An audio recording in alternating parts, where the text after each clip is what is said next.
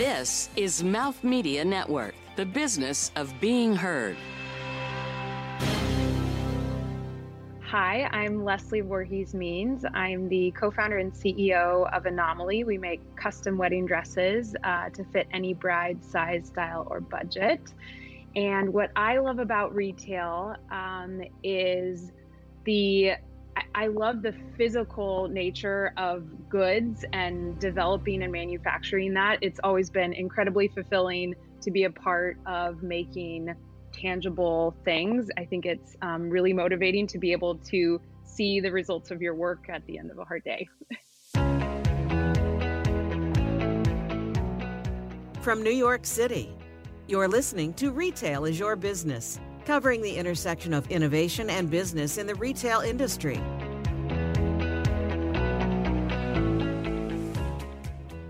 Hey everybody, and welcome to the show. I'm Mark Rako, and I'm here, or she's here, or we're all here with Rebecca Fitz. Hi, Rebecca. Hello, Mark. Hi. So, how are you faring today, Rebecca? In the world of now.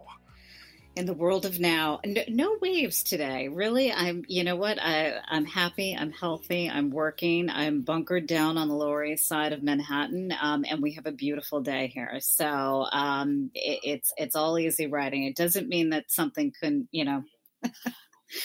somehow roll out of the positive, Dolly positive show I'm putting on, like not being able to find a mask or something before I walk outside. But other than that, I'm great. How are you? I'm good. Have you walked out of your place with no mask and gone, "Oh my God, what have I done?" and run back in? I haven't, but I've gotten very close to the door and thought, "Oh my God, really is the new normal." And even I do wear gloves, but not, once I get out, I'm okay. But they say some of the surfaces that are the dirtiest are the railing or an escalator or your front door, for example. So I'm trying to be very conscious. Every time I come back in the door from outside, I wipe the door down, all the knobs and everything. Okay, you're steps ahead of me. Well, I don't know. Anyway, enough about this stuff. Yes, exactly. Thank you. I'm glad to hear you're doing well. We are also joined here, who's been patiently standing by as we have our little back and forth. It's COVID Leslie. update. Hi, Leslie. Thank you so much for joining us. It's such a delight to have you with us. Thank you so much for hosting. Happy to be here. How's San Francisco these days? I imagine much the same, but what's it like there for you? It's pretty lonely right now. So I love our office environment. And so the team's working really well remote right now, but I miss just the office vibes. So I miss my office too. Gotcha. Oh, well, all right. I'd like to start with this, Leslie. When I look at your LinkedIn, obviously you're the co-founder and CEO at Anomaly, and Anomaly is, I'll let you unpack it, but you make custom wedding dresses, and they fit a bride style, size, budget. You're D2C. There's a lot more to that story. But what I love is the way you position yourself. You're not an entrepreneur. I mean, you are. You're not a founder, although it does say co-founder. You position yourself as an engineer that's passionate about, and this is what it says on your LinkedIn, product development, design, supply chain management, and operations efficient. I don't think I've ever seen an apparel co-founder who positions themselves first and foremost as an engineer. So my question is, one, why did you do that? And not that there's anything wrong with it, but I'm curious why you led with that. And second of all, how does that connect with really what your business is and how we understand what it is that you do? Yeah, great question. I've always, my entire career has been focused in manufacturing and supply chain. And so that's my passion. That's where I fell in love with product development is on that manufacturing side. As a girl growing up in Beaverton, Oregon, which is outside of Portland, it's also the headquarters of Nike. So I grew up kind of in the heart of Nike and loved it as a company, as a brand, loved their products. And so that was my big dream growing up, was to work for Nike, and figured coming in with an engineering focus was the best way to be a competitive applicant, because I knew it was really competitive. And through Nike, got to travel overseas and see the manufacturing side, especially in China and Vietnam, and just really, really fell in love with the scale and also, like I mentioned, the tangible nature of the job. It's just really exciting to me. And ended up at Apple after business school, more on the operations side, but again, have just really been passionate about um, that development and problem solving side of things. And, like you said, I was never expecting to be an entrepreneur. I loved working for big companies, loved working for Nike, loved working for Apple, and the scale. And I think being able to say you work at Apple and everyone knows what that means, I really thought that was pretty motivating. But really came across the idea for Anomaly through my own frustration shopping for my wedding dress. So I got engaged when I was still working at Apple and did just a little bit of shopping at some boutiques in the US, and was just really horrified by mostly the prices, but also just the lack of options. And I thought, I know my way around a factory. I'm going to find whoever makes wedding dresses in China, because there's basically most of the world's products can be found there. And did a little bit of research and found Suzhou, China, which makes 80% of the world's wedding dresses, and ended up partnering with one of the workshops there, and made my dress for a fraction of what it would have cost to figure it out in the US. And loved being in another factory environment. I'd been in a shoe factory and then a watch factory and now in a wedding dress factory, and it's all I think similar problem solving kind of problems and scale problems, and realized that this is something that was other women were feeling the same frustrations as me, and thought that there was potentially a business idea behind it. And did a little bit of research, and there was no one doing customized online D2C for wedding dresses, and decided to jump in and try my hand with entrepreneurship. And I think the how that's formed, what's important for Anomaly is we've always been really, really involved in our supply chain. The quality of wedding dresses, it has to be really, really high, and the specifications that we have for every dress has to be perfect, and that takes a really, really high level of involvement in the manufacturing, and also just learning about the product itself. It's a complex garment, and really important for women. And so that was the roots of the idea, was always just in the factory, me figuring out the best workshops to partner with, and then also maintaining the quality. And so that's formed who I am as an entrepreneur, and also, I guess, the roots of Anomaly itself as a business, just being vertically integrated and super involved in the production of custom garments, which is also relatively new. There's not a lot of innovation happening on the manufacturing side either. And so that's, I think, a place where we're disrupting things as well. How did you decide to go D2C, knowing that you have to establish your own customer base versus working? I mean, maybe you did partner with other companies, I'm not sure, but versus, say, still offering the customization aspect, but working through retailers or companies that already had a customer base you could launch with. How did you make that decision that it was worth that risk and additional lift? Yeah, our model necessitates direct to consumer because it's custom, because we want to offer it at an affordable price point. And also, a lot of the environment that we were seeing with bridal, once I started digging into the industry a little bit. So David's Bridal is the biggest player in the market. It's like a third of the one in every three wedding dresses are from David's Bridal. They filed for bankruptcy in late 2018 because they're encumbered by the costs and the expense of having the brick and mortar shops and the salespeople. And so to cut out those expenses by centralizing our operations, and then also just being able to offer tons and tons of options for brides, also necessitated something direct to consumer and made to order, because inventory is really expensive. And we were able to offer uh, we calculated over 4 billion combinations of different designs for brides, and we hear that frustration a lot around just not quite finding what she wants in a boutique. And, she loves this top from this dress, but loves this skirt from this dress. And being able to combine different components was something that was unheard of and impossible for a brick and mortar store. And so by going direct to consumer, we can address those pain points that women are feeling, especially around the design, and then also price and fit. So size inclusivity is something that's really important to us and is also hard just with a limited set of inventory in brick and mortar boutiques.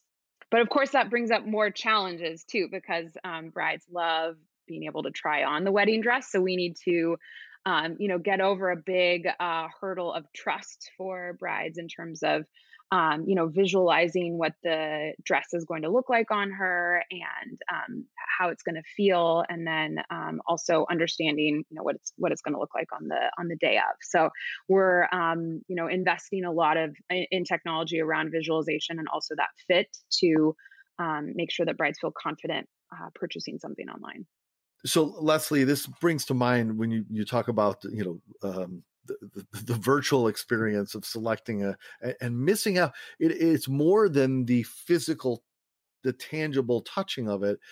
Trying on when you speak about consumer experience, trying on your wedding dresses is a ritual. It's an experience. It's an emotional moment. How have you thought about, if at all, how have you thought about still being able to play a part in providing that special moment so that people, women going through this process still feel like it can be a community event with their bridesmaids or their mother or whoever's in their life, one, and two, still feel like it's a celebration, a memorable moment? What role have you decided to play in that to make sure that, you can't touch it at the moment, but you still, it's still going to be special, and we're going to help make sure that that isn't taken from you by the opportunity that this presents? And the reason I'm asking that question, other than general curiosity, is I would imagine you found some new customers now that might not have gone in this direction because of the world that we're in now. If they haven't become customers, they're certainly fishing around and exploring you.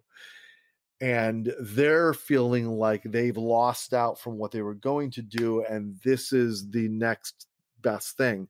How do you make sure it's not the next best thing, but it's its own unique, amazing thing? Okay, I'm done. Yeah, it's a good question, and it's important too, because I think you hit the nail on the head with it being this community. It's a really social experience, at least how the traditional shopping experience is set up. And if you've ever watched Say Yes to the Dress, I think brides have this fantasy of what it's at least supposed to look like in terms of sipping champagne and trying on lots of dresses and being there with your mom and having like this, big aha moment when you try on the one. And I think there's two parts. One is that experience leaves a lot of brides out. A lot of brides don't have that, thunderbolt from the sky, like this is my dress feeling, and feel disappointed, less satisfaction because they don't have that feeling.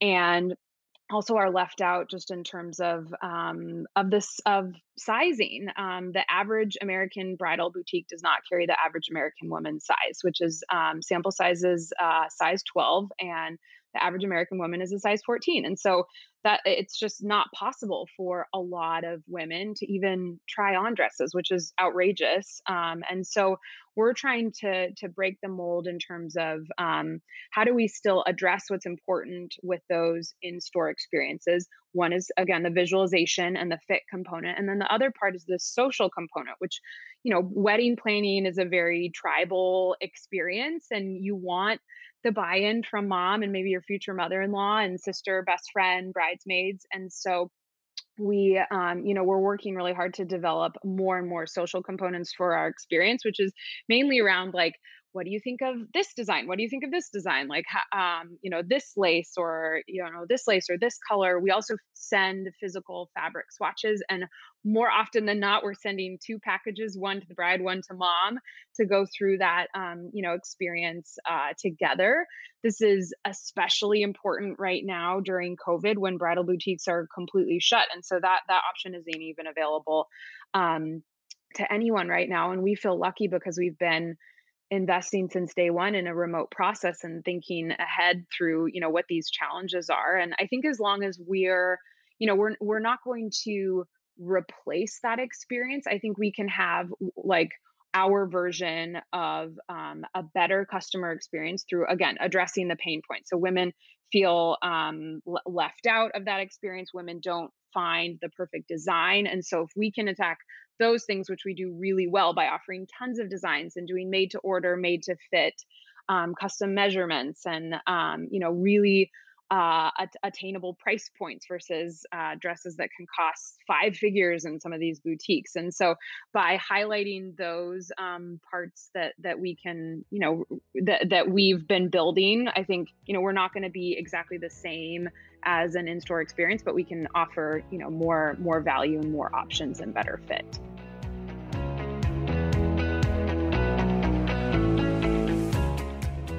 Now here comes a twist. I'm going to share serious tips, challenges, and solutions. I'm 36 years old. I founded 21 companies. I'm an Inc. 500 awardee. It's one word. Entrepreneur. This is Naked Entrepreneur. It happened to me not once, not twice, 3 times. This is going to happen. Write it down. With Eli Ostreicher. Right now, let me focus on my logo. Focus on the website. You f***ing out of your mind? Are you crazy? Rated R. Listen, it's a podcast. Naked Entrepreneur.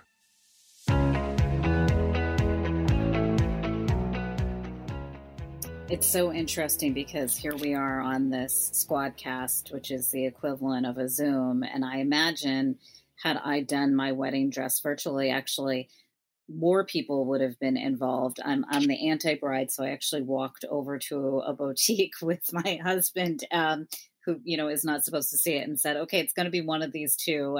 Tell me which one you like more. But to your point on the social point, the bridal industry, I think, has maybe become a little less traditional in a good way. So maybe your mom really isn't into the frills or whatever of the wedding, then you can share it with them kind of how you want to, rather than dragging them down to the pretty lounge in the store, making them sip champagne and, putting on an act that they love it. So I think it really is interesting. Are you, when you say you're working with the social aspect, but there isn't like a social media aspect to it outside of what the bride actually does? Yeah, it's more for how do we loop in mom and sisters to the decision-making process. And so there's lots of decision points that the bride will have in terms of browsing lace options and beading options and, everything from the silhouette to the color of the fabric. And so we built the process to, to have that focused on the bride. But since our brides continue to ask like, hey, can I share my login with my friend so she can log in and see my dashboard to view the options that you've shown for me. So it's really about like integrating them in the digital decision-making process versus right now brides are finding their own hacks to share with their friends and family, including like screenshotting her sketch and like sending it around, to her friends in their group chat or whatever. But what we would love to do is just integrate that as part of our experience, given it's so important to brides. Right. That totally makes sense. And I imagine you must have live customer experience. It's not just kind of clicking your likes and your dislikes. So I like these 3 laces, so send them to me. That someone comes on and says, how can I help you?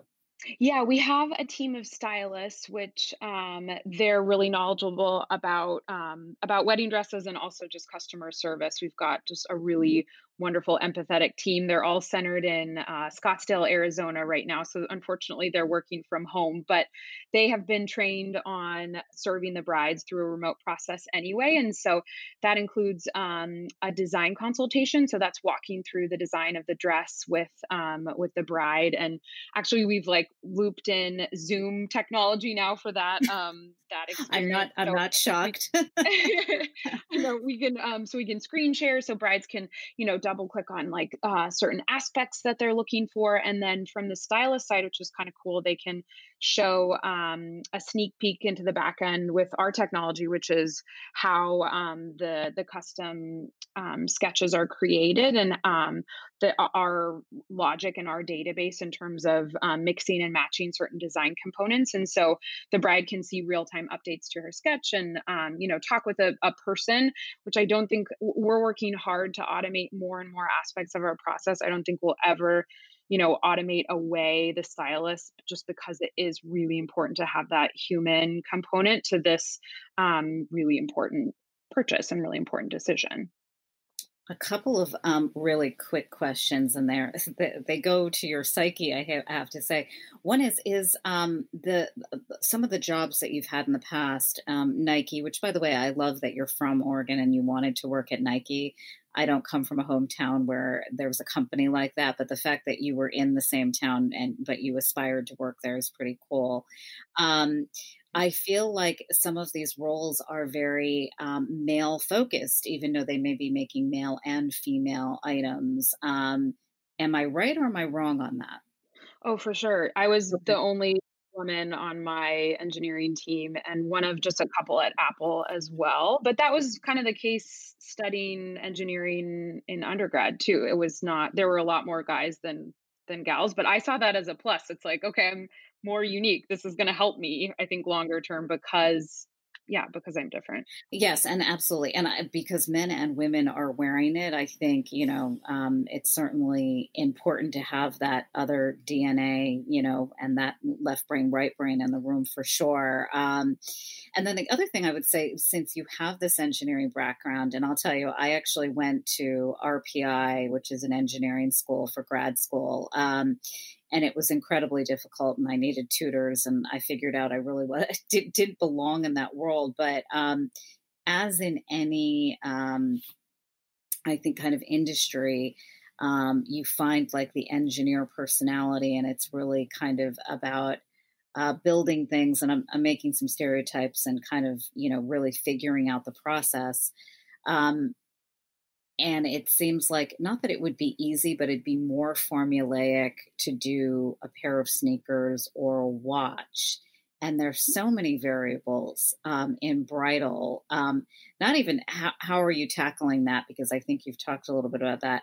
How did you tackle it psychologically? Yeah, it's a good question. I think the ethos of an engineer is problem solving and embracing problems and loving problems. And that's, what a startup is, regardless of whether it has an engineering component or not. It's problem solving all day, every day. So I think psychologically that's helped me a lot, because you just have to break down walls in terms of manufacturing challenges that come up, but also hiring and fundraising and all the other challenges of leading something that's high growth and being a leader of a company, which I had not managed more than a couple people before. So I think that that spirit definitely helps. And then for the product, it's interesting. So and this like takes me back to some of the earlier customers. When I was first looking into this and visited the wedding dress workshop factory, it looked much different than an Apple Watch factory or a Nike shoe factory, in that there were all these pods that were working on different components of the dress. And I guess that was like what planted the original seed of like, could this be something that is has the efficiency of mass production, but is really, really customizable? And what also helped, I think, develop that hypothesis was the first I don't know, 30 or so customers that we were talking to and that ordered wedding dresses from us, which was like friends of friends in the early days. The dresses looked really similar, almost the same. Like women were ordering the same dress. It's like it's white or ivory. There's like lace or no lace. There's modules of the dress that can be customized, so like neckline or sleeves or straps, but it was almost always just like different combinations and permutations of the something that was actually really, really similar. And as I looked into it, it's a product that has a much longer life cycle than say technology for sure, but even like sneakers, running shoes, because wedding dresses don't really change much. They're the sleeves and things change and certain components change, but thinking in terms of like how could this be a mass produced garment in a custom way. It's more just looking at the pieces that you can interchange, and so that I think actually it's like an easier problem to solve. It takes a high degree of involvement with your supply chain, but it's not as many variables as a typical garment. That's amazing. And now I'm kind of thinking back on it, and to your point, the different even just general shapes. This is also a side. So are all the factories, everything is white and super clean because the fabrics are so white? Oh yeah, well, and this is funny. When I was looking at some of when I was sourcing the factories in the very, very early days, it was really easy to tell which ones were high quality and which ones weren't. I mean, this is because you would go into a workshop and be vetting a factory, and people were smoking cigarettes everywhere, and that this is not going to be a good match for a very high quality wedding dress, and yeah, the ones that took a lot of pride in the cleanliness, especially given it's a white garment, were better ones to partner with. Right. And I love your conversation about price. And I think one of the reasons I also was an anti-bride is that I couldn't wrap, and I love clothing, I love fashion, couldn't wrap my head around spending. Again, I think I might have been a little scarred from my Vera Wang days in a good and a bad way. When I worked there, the opening price point for a Vera Wang gown was $10,000. And I think we lived through 9/11 and we made a softer price point a little below that, between 5 and 7. If that's softer, I'm probably shocking people back into time here, but I see why the direct to consumer would back down that price. Are you? I guess because you can make it whatever you want. Are you below that, and then I can go anywhere above that, obviously, or up to it? Yeah, so our average dress is $1,750 right now, $1,750, and we're really transparent about what our price drivers are, which is the amount of fabric that is used and the quality of fabric. So 100% silk fabric is going to be more expensive than a blend or a poly, and then the amount of handwork that it requires at the workshops in terms of arranging lace and lace applique, and then beading is our most expensive price driver. But you'll see that they're significantly less than the average. I think boutique. The bulk of the dollars in the boutique dresses are in the $2,000 to $5,000 range, and then for designer custom, it's 5 figures at the very least. And there are women out there that want a Vera Wang wedding dress, which more power to them. But I think a lot of women want a beautiful, unique dress and want something that fits them and that's special for them, and it is something that you're only going to be wearing for one day. So yeah, it was the same with me. The price was pretty shocking, and so that was something we really wanted to attack, was making sure that the prices made sense. That is just my mouth isn't actually open, but that is an incredible average price point for sure. And I want to say I probably paid more, and I bought it off the rack. So that's amazing. And I agree with you. I think there are 2 buckets. There's, if you are a label person and it matters because the Vera Wang is going to be on the inside of the dress, but that you need to wear that, then you need to wear that. But yes, it is a garment for essentially one day. So I'm about to go, not to the dark side, but is that brides who were planning to get married during COVID are, changing their plans. And just, I'd love for you to talk a little bit about how that's affected your business, because you are one of these incredible businesses that, God, if I were doing my wedding dress this way, I might just have a Zoom wedding on, my front stoop and, have my parents Zoom in, or Facebook, time or whatever. So, I'd love for you to and talk we're a little bit hearing about that. brides do that.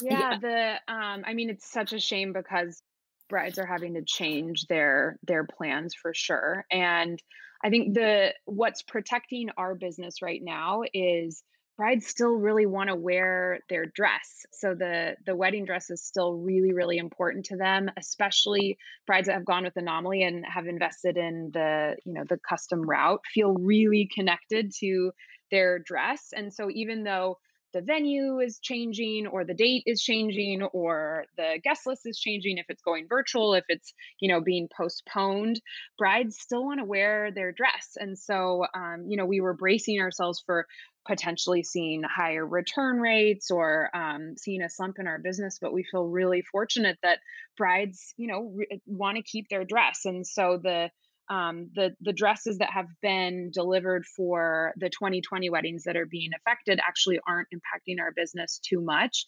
And then the flip side of that is brides that are coming in to explore their options right now usually have, I mean, the average engagement in the US is over a year right now. And so brides are shopping for weddings in 2021. And I think there's a lot of optimism with brides that this is going to be fixed by next year. And so, we haven't been impacted in terms of a slump in incoming sales either, because they're for weddings further out in the future. Amazing and super cool. And it definitely, most people, again, I was the anti-bride. I planned it in 4 months, but I'm there so are lots impressed. of people who really put the time and energy in. So I love that. And it's certainly very telling about, what's going on in the world and what works. If we could circle back, you mentioned, you asked a question earlier, Rebecca, that had to do with psychology and had a little bit more to do with Leslie's psychology. But I'm thinking also about the psychology of your consumer for your company, Leslie. And I'm thinking about two different things. One is, one of the things that can come with a relatively unlimited number of customizable choices becomes a paralysis by analysis, an inaction by all of the possibilities. How have you thought about this, even from an engineering standpoint, but also from a consumer? Because what happens is in a store, you have, that the store associate or the bridal shop owner is helping guide that bride to get what she wants, while also making sure she doesn't not decide and leave the store, but goes to a sale, right? So how are you thinking about making sure that the bride doesn't get lost by the unlimited possibilities and the overwhelming nature of those choices, and guide her in a way that's still her decision and still feels personalized while closing that sale? One. And two, how are you handling through maybe your communication or your language in that experience, but also the entire interaction, to handle the fact that many brides now are feeling an additional parameter of anxiety about their wedding because of a lot of the things you were just talking about? So those are two different sort of psychological connections to the consumer experience for a bride in one of the biggest and most important purchases of her life. Yeah. And I could talk about the psychology of our customer all day, because I think it's fascinating, and it's, let's do it. I love it. Let's go. Break it down. It's this episodic, but very, very important time in a woman's life. So the answer to the first question around, decision fatigue, which is very real, especially in, wedding planning overall, not just her wedding dress, but all of the other decisions that it takes to to plan a wedding. And our short answer is data. We are collecting a ton of data, and we've been lucky enough that we've had hundreds and hundreds and hundreds of thousands of women sign up for our dress builder technology, generate sketches, answer our survey questions, which we try to get down into nitty gritty in terms of frustrations with the current wedding dress shopping experience and what her budget is, and what she wants to flaunt or hide in terms of her body, and like what she's tried on and what likes and dislikes and all those preferences. And we are building this data in terms of the data. Brides are really, really willing to share tons of information with us because they are so committed to getting this garment right, which we benefit from, for sure. And then that allows us to help more and more brides, and we just get smarter as we grow. But it's, we were able to scale the knowledge of a really, really talented bridal, boutique specialist that served, maybe hundreds or potentially thousands of brides over a long career. And she, knows all these preferences and body types and how to serve the customer. We can scale that through a digital experience. And that's what we're doing. I think early on, we probably had way too many options for brides, and, learned very quickly that it helps to guide brides down certain paths. And, I think even if brides say they don't really know what they want, they kind of do. They've already developed style preferences, and they've dreamt maybe about a couple different options. And so we can either combine those options or help them, iterate on one certain design. And it comes back to the visualization thing. It's all about being able to picture what that dress is going to look like on her on that day. And we can solve that with technology, and we are. And that's, why we're trying to build a really smart database to help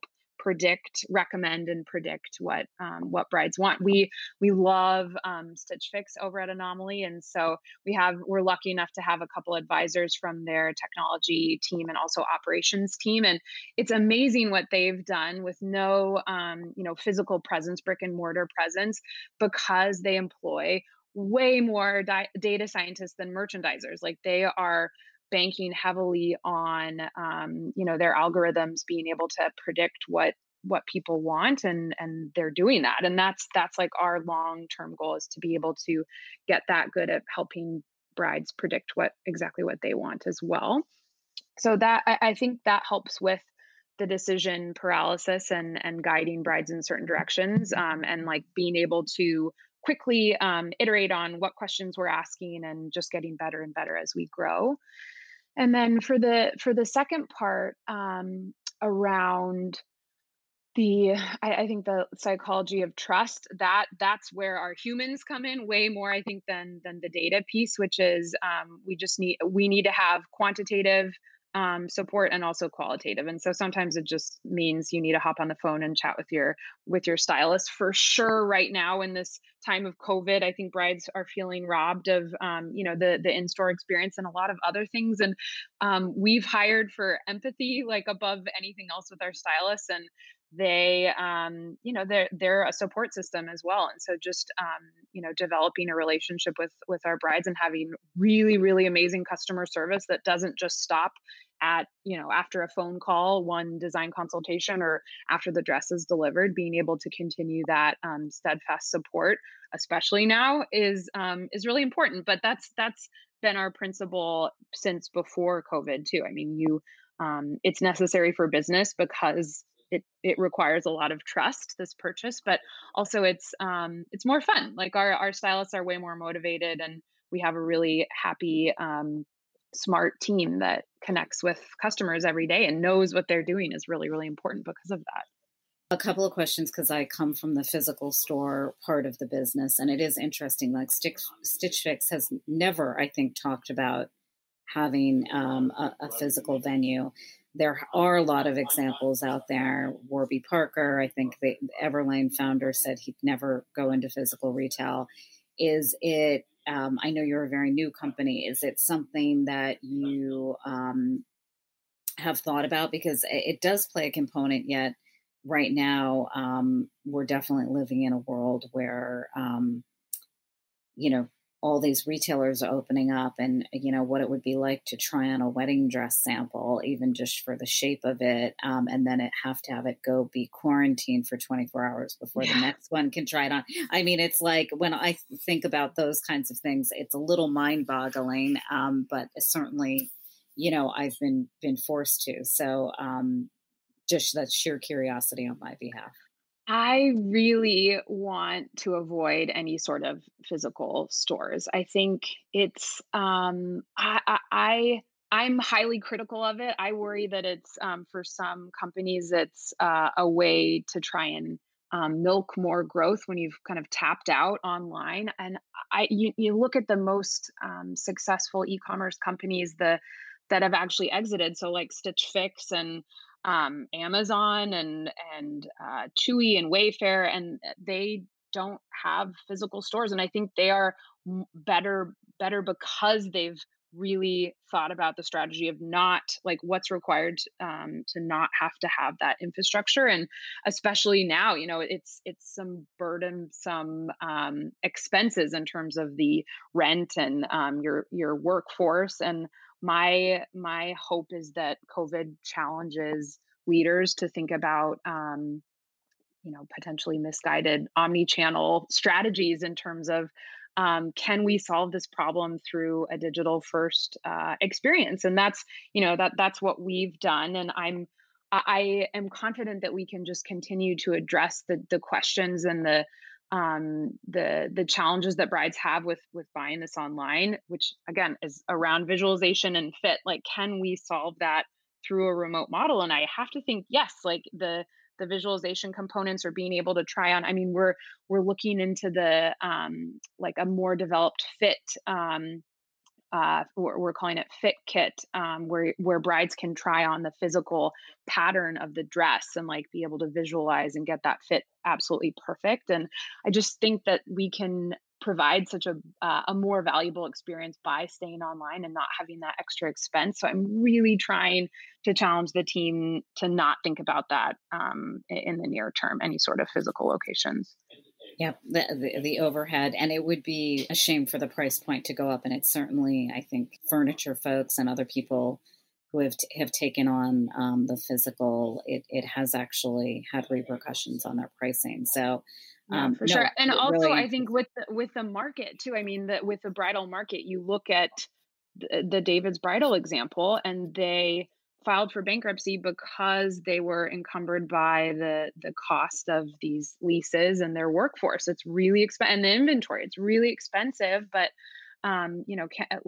if we're thinking about if we've got our sights set on disrupting this industry, we have to think about things a little bit different. And by being direct to consumer, we can offer way, way, way more choice. And so, and we just need to continue to invest in the challenges that brides have with trying something new, like buying your wedding dress online. But that's, which is hard, but that's also, I think, why we're potentially a venture opportunity, is because we can, develop some pretty cool tech around custom fitting garments and visualization. And hopefully that can be applied to other clothing items as well. But bridal is a great place to start, just given there are so few options in the physical world. Totally.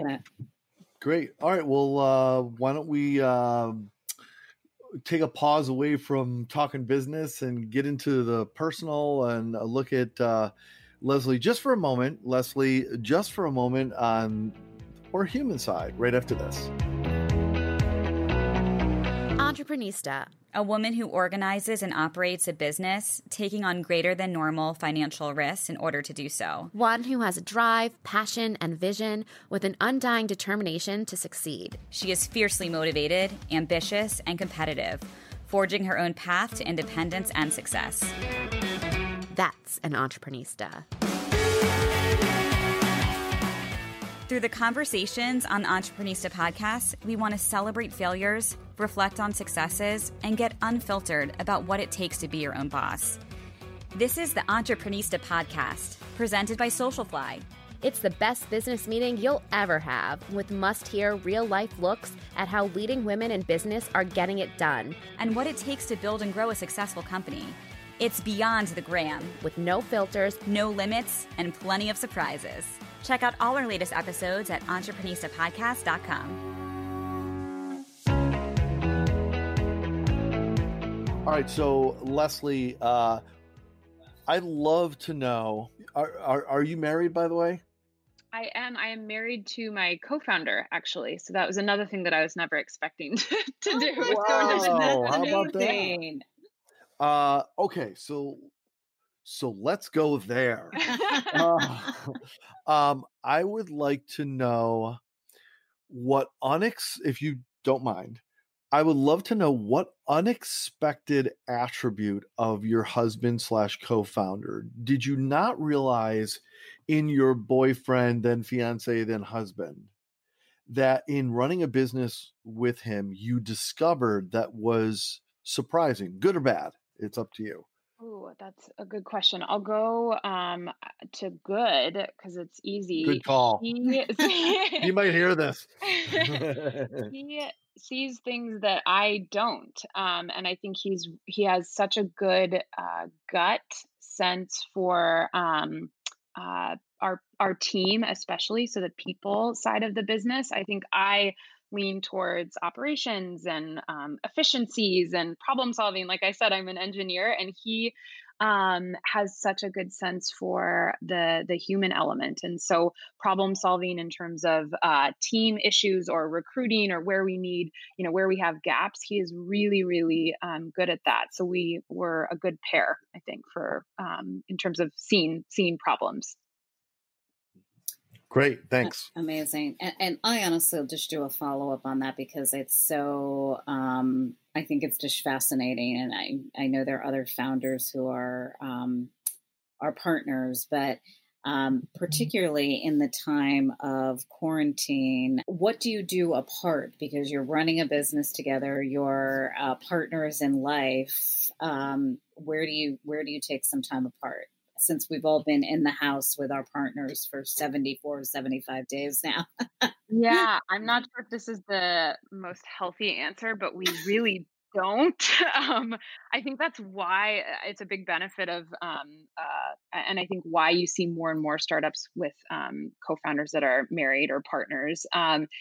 Starting a business is an all-consuming thing, and we're probably insufferable to our friends because all we talk about is wedding dresses and startups. But it's we're really, really committed to this, and are aligned that this is how we want to spend our time all day, every day. And so it is, this shared mission and shared goal. So we really are almost always heads down working on it together. That's, by the way, a great answer. It shouldn't be, somebody's driving me cuckoo and I need to go out for a 10-mile run. So that really, if there is a right answer, I'm not saying he doesn't drive me crazy sometimes. Great. Well, that's a given. Amazing. I love that. Yeah, I love that. That's great. So Leslie, I'm dismayed to cut this short because I don't know. I apologize, guys. Real life is getting in my way. I think this was the length of time we normally go with an interview, but I have to say I just feel like I want to dig deeper, and we didn't get a chance. Maybe we'll get to talk to you again someday. But I will come back anytime. Awesome. So, Leslie, how can people connect with you and your business, follow you, learn more, and so forth? Yeah. So if any of your listeners know women that are engaged or getting engaged, I would definitely refer them to our website, which is dressanomaly.com, DRESS Anomaly, ANOMALIE.com. I also think the best way to see our business and the breadth of the designs we do is just to go to our Instagram account, which the handle is just @Anomaly. And if you want to talk more engineering, supply chain, vertical integration, hit me up on LinkedIn. I love to chat about that side of operations. And again, my name is Leslie Voorhees Means. Okay. Well, Leslie Voorhees Means, thank you so much for joining us. It was such a pleasure. So great to meet you and learn about your business. You've accomplished so much. I have a feeling you're well positioned for a very, very bright road ahead. So I can't wait to see what you accomplish. Yeah, me too. Thank you so much for hosting. It was great to be here. Excellent. I think they're going to go, okay, let's see. In the same breath, it's Apple, it's Nike, it's Anomaly. See, that's how it's going to go. That's good. Yes, brand recognition. That's right. That is so. Thanks again, and thank you, Rebecca. Always great to be where we're not sitting beside each other, but to look at you and talk with you and enjoy the experience. Right back at you. Thanks, Mark. And that is it for this episode, everybody. Thank you so much for listening. We surely do appreciate it. It means so much, and we hope you got something out of it, and we hope we'll see you again soon. Until then, I'm Mark Rako. Have a great day. Bye-bye. This has been Retail is Your Business, produced by Mouth Media Network. Copyright 2020. Your brand message can be on this show. Email us to find out more at podcast@mouthmedianetwork.com. Thank you for listening.